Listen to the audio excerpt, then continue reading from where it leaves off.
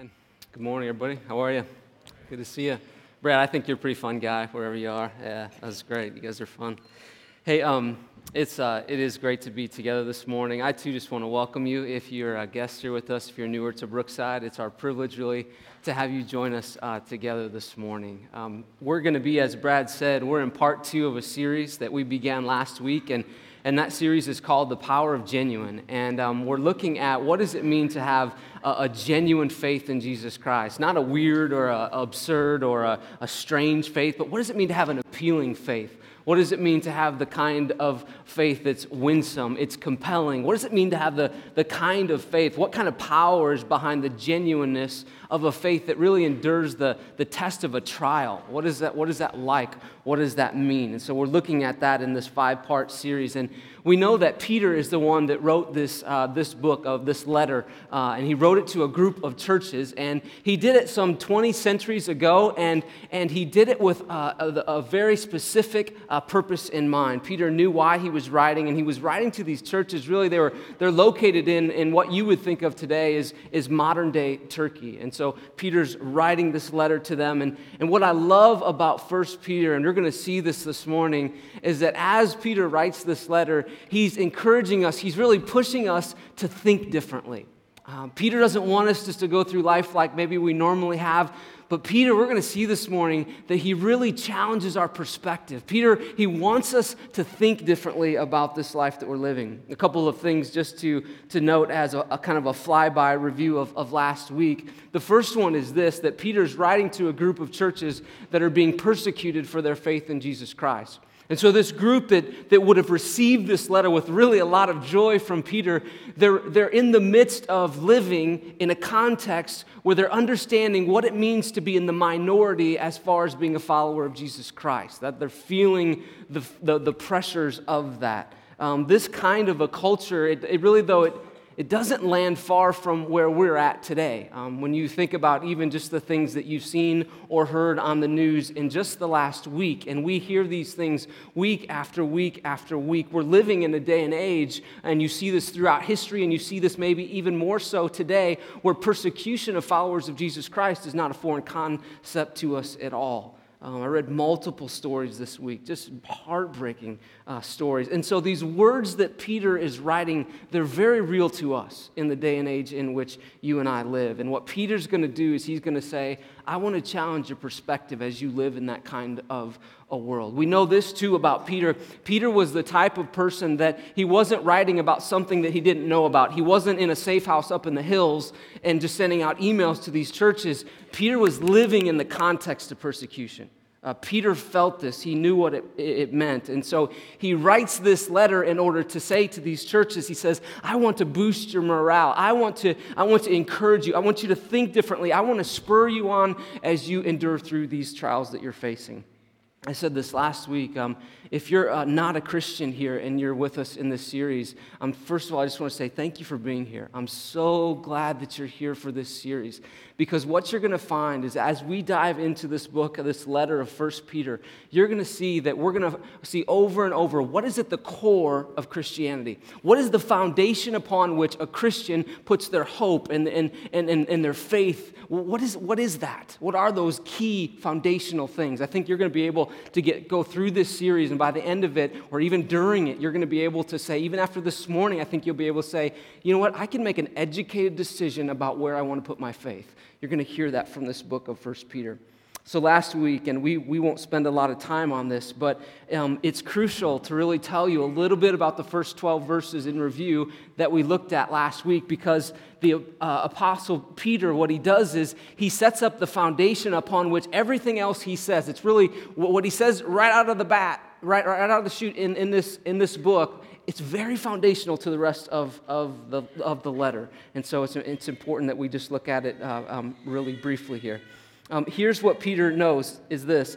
We see it in these first 12 verses. Peter is going to paint a picture for them of who they are in Christ. He's going to help them understand this is your core identity in Christ. And the reason why Peter does this is because he knows in the midst of the trials that they're in, they need to be reminded of who they are. Because if they have this picture of who they are, it's going to propel them. It's going to allow them to get through these trials and this persecution that they're facing. And so he does this in great detail. Here's just one example of this. This is verse 3. He says, in his great mercy, in God's great mercy, he has given us new birth into a living hope through the resurrection of Jesus Christ from the dead, and into, and here it is, an inheritance that will never perish, spoil, or fade. You could think of it this way.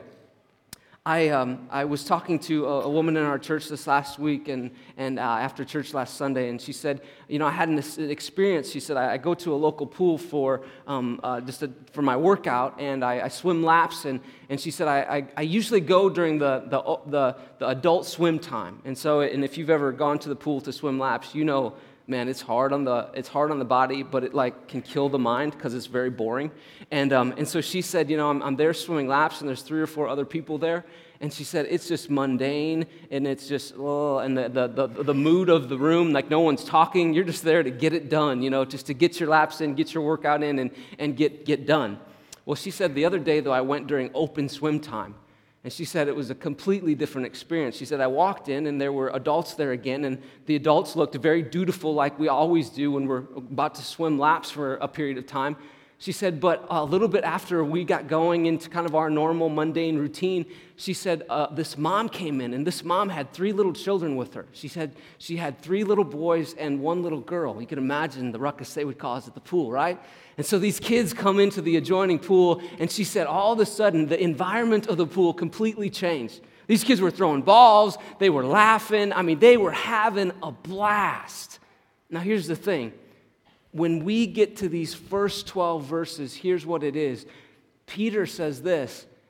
You might think that following Christ, you might think that even as Peter said to us, he said, be holy. You might think duty with that.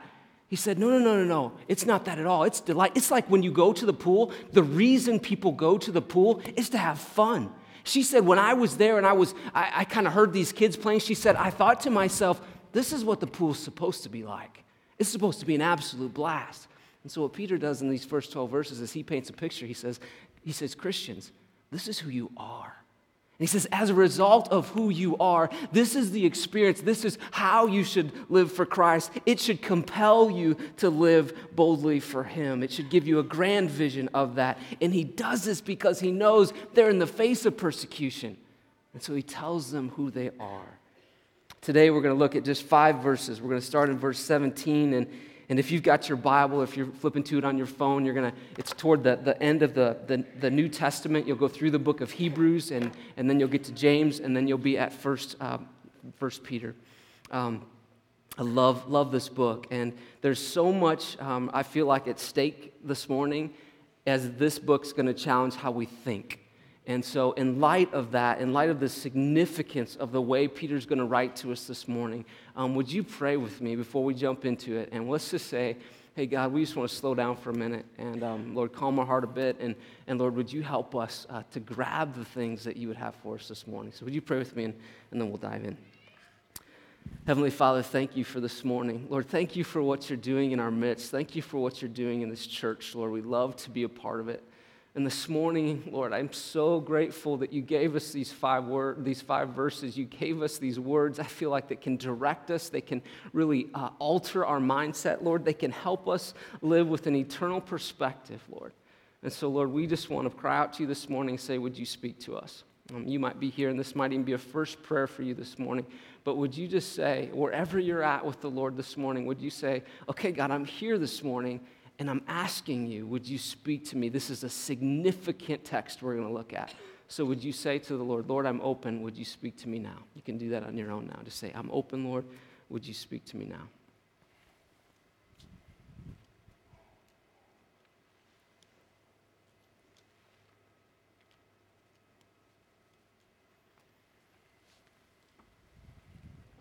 Father, that's our prayer, and we know we pray that prayer because you honor it. And when your people, when they pursue you, Lord, we see this in your church, you respond to us, and we're grateful for that. And so we pray this in Christ's name. Amen. Well, let me ask you a question to really set up this text. Here it is. Have you ever felt like you didn't belong somewhere? Have you ever had that feeling? You ever felt like you were somewhere and you felt like you just didn't belong? Maybe it was you were in a new city, or it was a new job, or maybe it was somewhere you just felt like an outsider. Maybe you're new to town. Maybe you're feeling that way right now. You felt like the newbie. You felt like the person that was maybe the stranger. There were other people surrounding you that they knew and they were used to everything that was going on, but you didn't feel that way. They felt comfortable. They felt at home, but you felt like the stranger. I spent 2 summers overseas in college, and the first one was in Kazakhstan, and the second one was in Turkey. And if you've done any traveling internationally, you know that it doesn't take long to be in another country for you to feel like, wow, I miss some of the comforts. I miss some of the things that were true of my home. I remember one memory in particular, being in Turkey. The campus that we're staying at was about 30 minutes from the city in which we were working each day, and so we had to take this bus, and I remember the problem with the bus and the transportation system in this particular city was the amount of people was exponentially larger than the number of seats on buses, right? The amount of people that needed transportation. And so I remember you'd get onto these buses, and it would just be just just people on top of people. And I don't mean like, you know how like a close talker kind of gets in your space a little bit and maybe you take a step back? I'm not talking about that. I mean like people were, just touching each other. Like if you're a space person, you have like a little perimeter like a boundary. That did not exist, right? And so people were sitting on each other's laps on these buses. It wouldn't be uncommon to see people kind of hanging out the windows, just holding on to the side.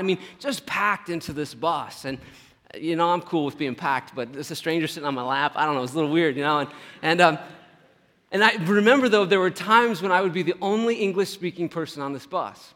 And I remember people looking at me differently because I was just different in their culture. And I remember feeling like a stranger.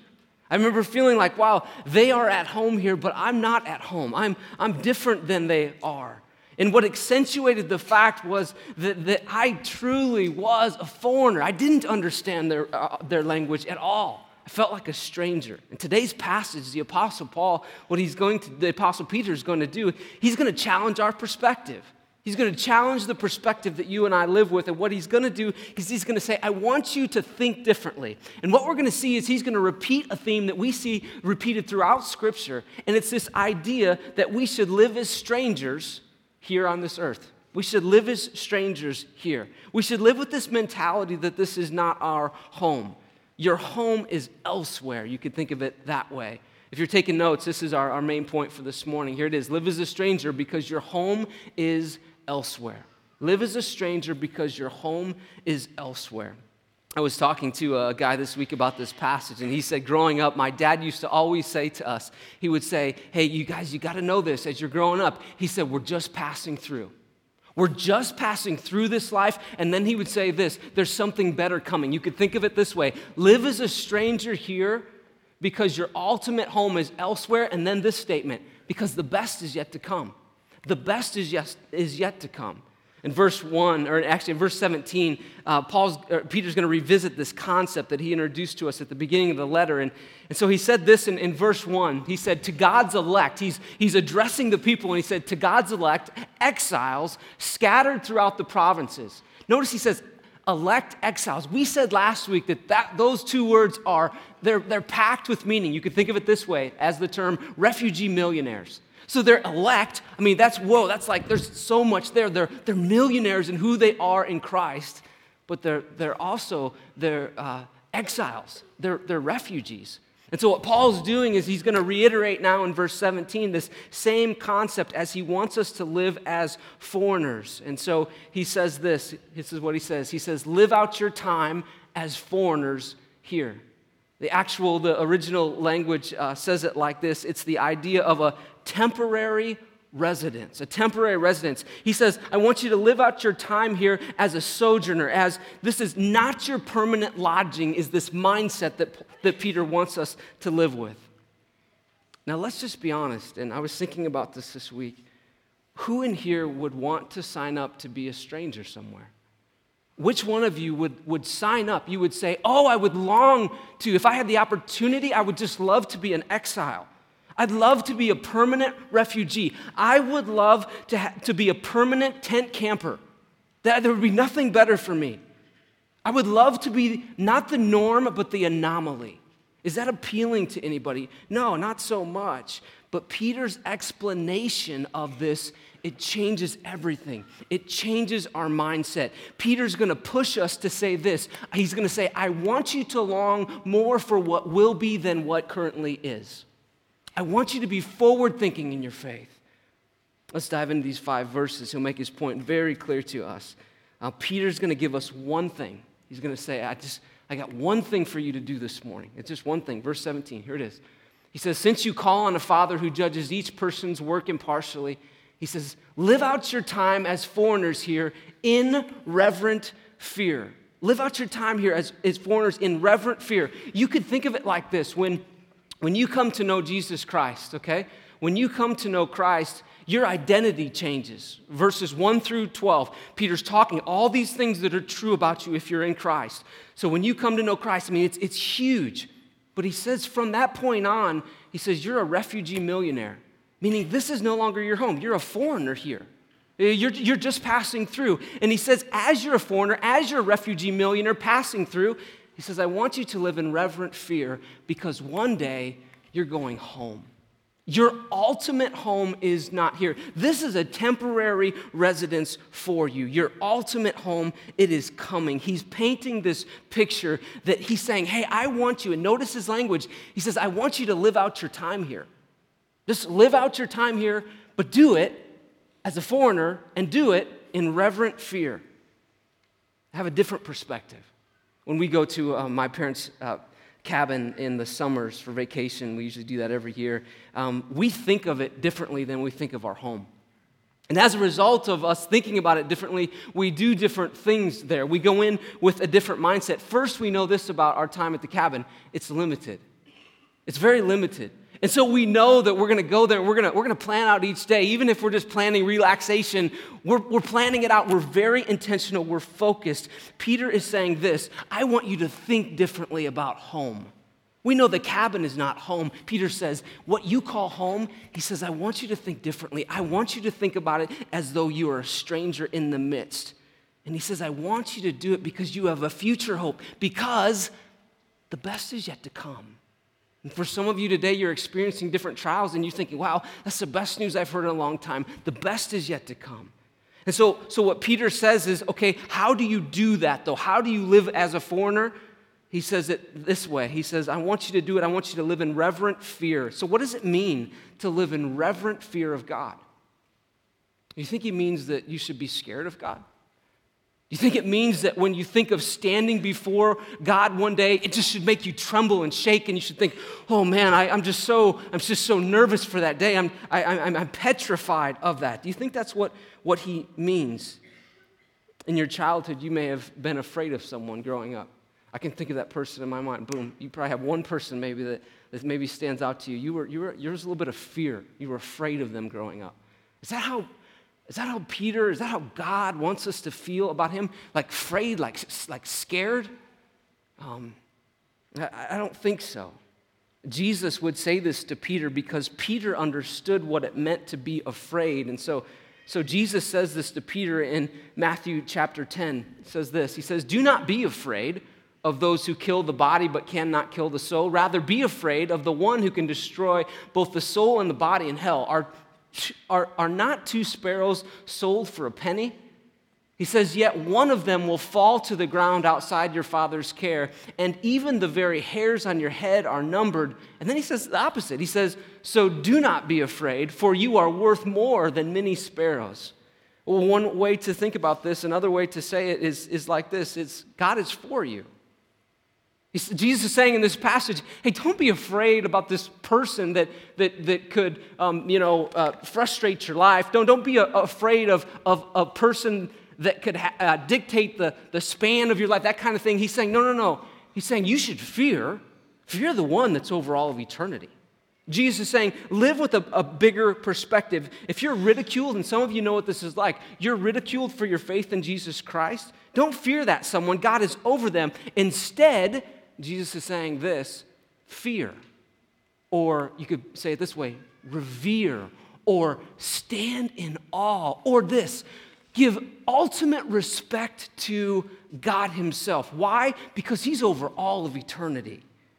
highest respect. Tim Keller put it this way. He said, the only person who dares wake up a king at 3 a.m. for a glass of water is a child. And then he says, we have that kind of access. Do you see the tension here? Fear is this sense of, it's awe, it's reverence. I mean, how do you treat a king? I mean, you revere the king. Or you stand back when the king comes, right? But he's saying this, but you have access to the king. Why? Because you're a child. And only a child wakes up a king in the middle of the night. But what is true of us? You're a child of the living God. And so you don't walk in such a way that it's just nonchalant, but you walk in reverent fear. You walk in reverent respect of who God is. And here's why. Peter says it in verse 17. He says this. He says, you call on a father, meaning that God is not distant from you. You call on a father who judges each person's work impartially. I think one of the reasons why Peter puts this in verse 17 is he's just gone through this incredible dialogue with us about who we are in Christ, but I don't think he wants us to take it for granted. I don't think he wants us to all of a sudden have this mindset where we look at the grace of God and we treat it lightly, like we treat God nonchalantly, like we go through life and we say, you know what, I'll get to God someday. Because after all, verses 1 through 12, God is my friend. God is my father, verse 17. I have this inheritance in heaven that will never spoil or fade. And so I'll get to God later. That's who he is. Peter's saying, whoa, no. Don't do that. That would be a misstep. And if you did that, you're going to miss out on the real pool experience. You're going to miss out on what it was intended to be like to walk with God. He says that would be a misstep. You have a God who judges each man's work impartially. Peter says, keep your eyes on eternity. Live as a foreigner in this world as though you're passing through. This week or last week, you probably heard or saw just the horrific persecution that was recently taken out on these 21 Egyptian Christian men in Libya. The footage of this, beyond words, these men, they're in their early 20s, they were executed because they wouldn't recant their faith in Jesus Christ. They sang, they proclaimed Christ as they were killed. Christina said to me last night, she said, imagine the reunion they had in heaven. What was that like?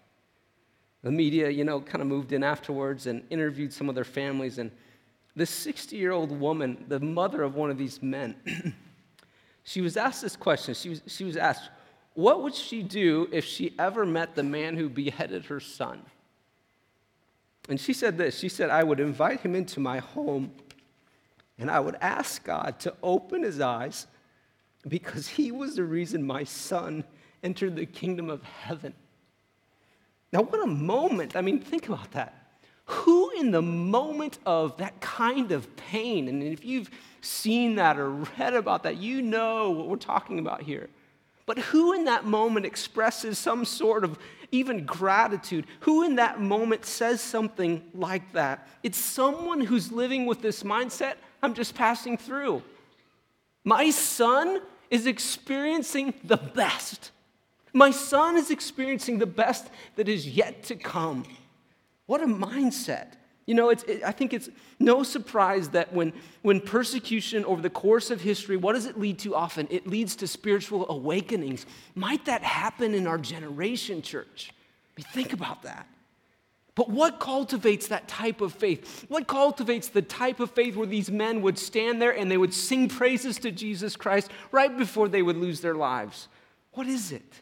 What cultivates that? It's what Peter's talking about. It's that they live with this stranger mentality. Peter wants you to leave here today. God wants you to leave here today and think differently about your life. To think that your ultimate home is elsewhere. The best is yet to come. That's what that mother was thinking about. The best is yet to come. The Apostle Paul, he said it this way. He said, we're hard-pressed on every side. He said, but not crushed. We're perplexed, but not in despair. Persecuted, but not abandoned. Struck down, but not destroyed. And he went on to say this. He says, therefore, we do not lose heart, though outwardly we are wasting away, yet inwardly we are being renewed day by day. He He says, for our light and our momentary troubles are achieving for us an eternal glory that far outweighs them all. So what do we do now? He says, so we fix our eyes, not on what is seen, but is what is unseen. Since what is seen is temporary, but what is unseen is eternal. Well, Paul's saying, set your eyes on what is to come. These verses in 1 Peter, he's going to go on now in verses 18 through 20, and he's going to do exactly that. He's going to say, this is what you do. This is who you fix your eyes upon. He's saying, I want you to think more about what is to come than what it is. I want you, Peter will say, to get caught up in who Jesus Christ is, because when you do that, you will truly believe as you live through this our time here on this earth, you will say, you know what, the best is yet to come. And so he says this in verse 18. Peter answers the question, why would I live as a foreigner?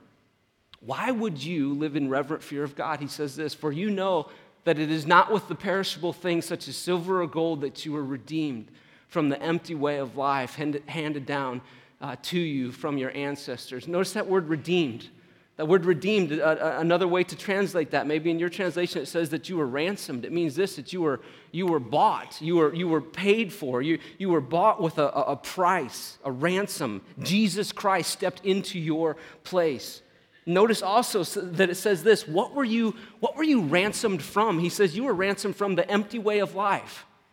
You were ransomed from the empty way, the way in which maybe you used to live. Some of you know this. You pursued a career, and you went hard after it, and you got the promotion that you always wanted, but it didn't deliver at the deep level that you hoped that it would.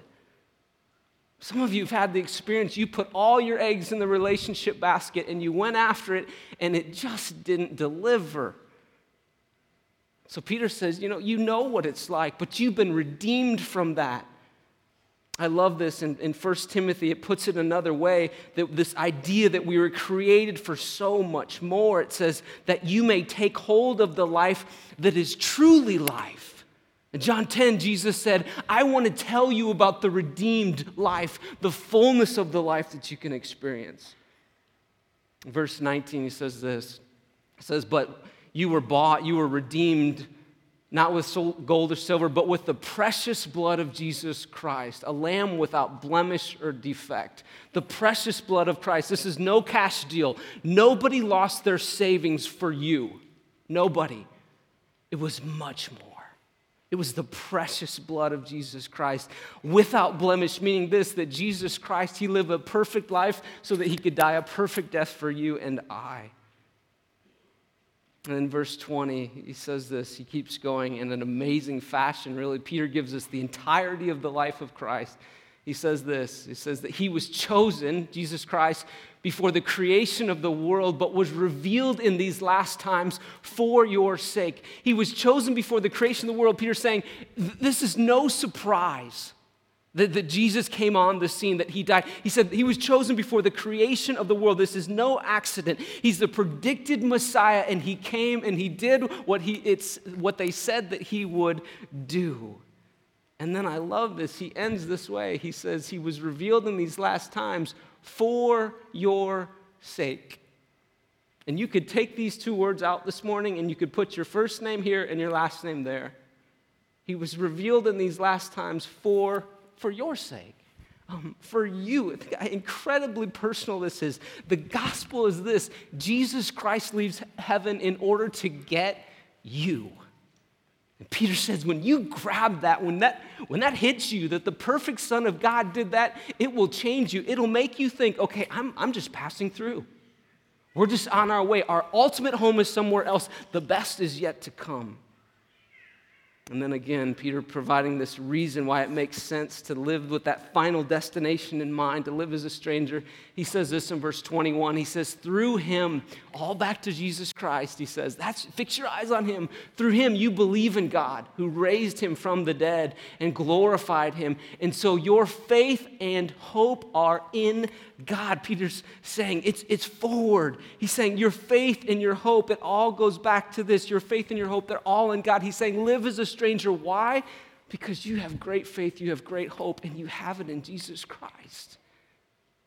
And he's saying when you grab that, when that grabs your heart, you'll be able to say, okay, my son, yeah, you know what I would say to that man? I would say, okay, God, would you open his eyes? God, would you open his eyes so that he might know who you are? It's amazing. It blows my mind what that woman said. This is what it means for you and I think, this morning. If you're a student here this morning and you're kind of feeling like a stranger because you're standing up for your values in Christ, I would say to you, first, I commend you for how you feel. I think that's awesome. It's a good sign for actually your faith. It means a lot. But know this, you're not alone. Remember, God is for you. I mean, very clearly in Scripture, God is for you. But remember this too, this is not your home. You are a stranger here. You are just passing through. There is a better day that is coming. When you experience a trial, no matter what stage of life you're in, remember this. Find hope in this morning. This is not your home. This is not your final resting place. Your home is greater. The best is yet to come. I hope you see the compassion in these verses this morning because, again, remember, Peter's writing this to encourage. Peter sees this group of churches, and he wants them to persevere through trials. And so I hope this morning as you listen to this text, you think about your situation. You might think of work or home. You might think of your marriage. You might think of the trial that maybe that you're experiencing right now. And just remember how good or maybe how much you're struggling. Remember that it's temporary. Peter's saying, have a forward-looking faith. He's saying, keep your mind not on what is, but what will be to come. He's saying that what is your ultimate residence, it's going to be the greatest mansion you could possibly build on this earth. It'll far outweigh any of the things that you could accumulate. And if you're searching here this morning and you're saying, I would love to know what would meet the deepest longing of my soul, I would say to you this morning, it's Jesus Christ. Your hope and your faith in him can be strong, and it is great hope. It is not empty hope at all. And so I think Peter would say to us this morning, look ahead. Keep your eyes not on what is here. Have great hope if you're in the midst, if you're struggling. He would say, keep your eyes on what is ahead. You're passing through. Don't lose sight of that. I just jotted down 3 things. I just want to leave these with you very quickly. 3 keys to how do you live with this mindset that I'm a foreigner here. The first one is this. How do I live as a stranger? Number 1, you focus on what's most important. Think about your schedule, just very practically. What do you give your time to? Are you living like a stranger? It's a convicting question. Number 2, you would do this. You love people. Remember everyone is going to spend eternity somewhere. Everyone. And so I think Peter would say to us this morning, okay, if you really live like a stranger, if you really believe the best is yet to come, you look at people differently because you know everyone will spend eternity somewhere. It's huge. So you love people. You remember this. The greatest legacy you will leave of your life will not be what you own, but it will be who you impact. So you love people. Number 3, I think this is it. You live with open hands. I love it when you get to see the church kind of working and you see how God gives different people. I think that you live with open hands, meaning this, you ask God, okay, God, you've given me this time. I am passing through. I've met Christ, and now from here forward, I am a refugee millionaire. My home is somewhere else. I'm passing through, but in the process of passing through, Lord, I live with open hands, and I say, God, what have you given me? God, what are the talents? What's the time, the treasure? What are the things that you've given me? And Lord, how can I use them to further the kingdom of God? How can I live with that kind of a mindset? Above all, this morning, remember this. Here it is. Live as strangers because your ultimate home is elsewhere. And then this is, I think, just a summary statement of it. Here it is. The best is yet to come. Church, find hope in that. Find joy in that. The best is yet to come. Let's do this. Let's pray together. Heavenly Father, thank you for this morning. Lord, thank you for the reminder that the best is yet to come. Lord, thank you for the reminder that one day we will be with you and it will be amazing. And Lord, we pray, Lord, though, that this time that we have between now and then as we live in reverent fear of you, as we respect you, as we stand in awe of you, God, we pray that you would lead us. Help us to focus on what's most important. Lord, help us to be the kind of people we live with open hands, God. And Lord, help us to love people. Lord, help us to look around and go, wow, every single person will spend eternity somewhere. And so, God, use me. Lord, we thank you for the precious blood of Christ. We pray this in your name.